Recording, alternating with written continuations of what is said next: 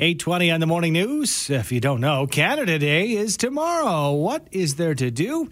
We're joined by Senior Vice President of Marketing at Tourism Calgary, Jeff Hessel, to get the scoop on all the activities and events happening across the city as Calgary celebrates our nation's birthday. Good morning to you, Jeff. Good morning. I have a feeling, thanks for joining us, I have a feeling you're going to be using the term virtual a lot over this conversation. Lots of virtual offerings this year?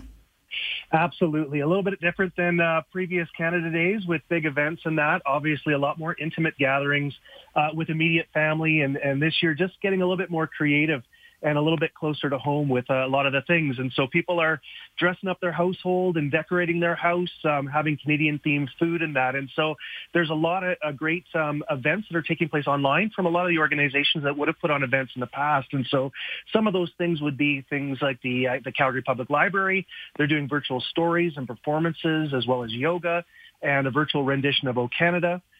Fort Calgary is also doing some events with artifact chats, live trivia, Indigenous speaker series. We have a volunteer group called the Canadian COVID-19. They're doing a Canada Day Carnival. It's a 6-city event with dance parties and sing-alongs and martial art demonstrations. And then, of course, the City of Calgary has been doing some great things, too, and they've got the virtual Canada Day concert at 5 p.m. It's on their YouTube channels and the City of Calgary Facebook pages.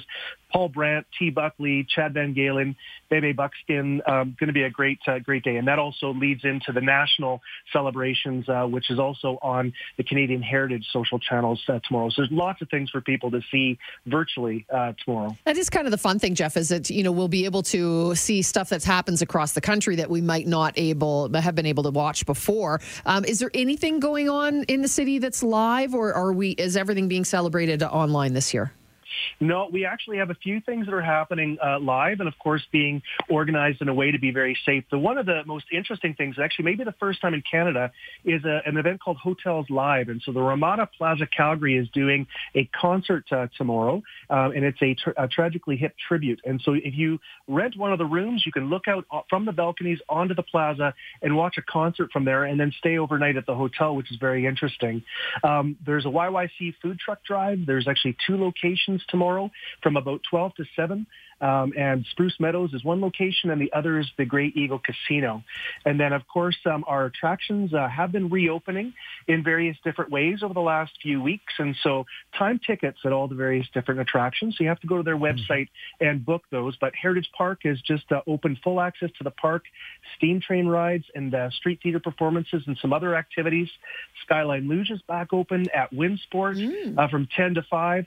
And then, of course, open is the Calgary Zoo with their time tickets, the Calgary Tower, military museums, as well as the Hangar Flight Museum that's also out tomorrow as well.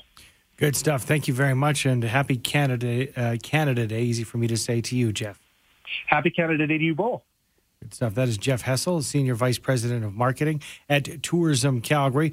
All the Canada Day info at visitcalgary.com.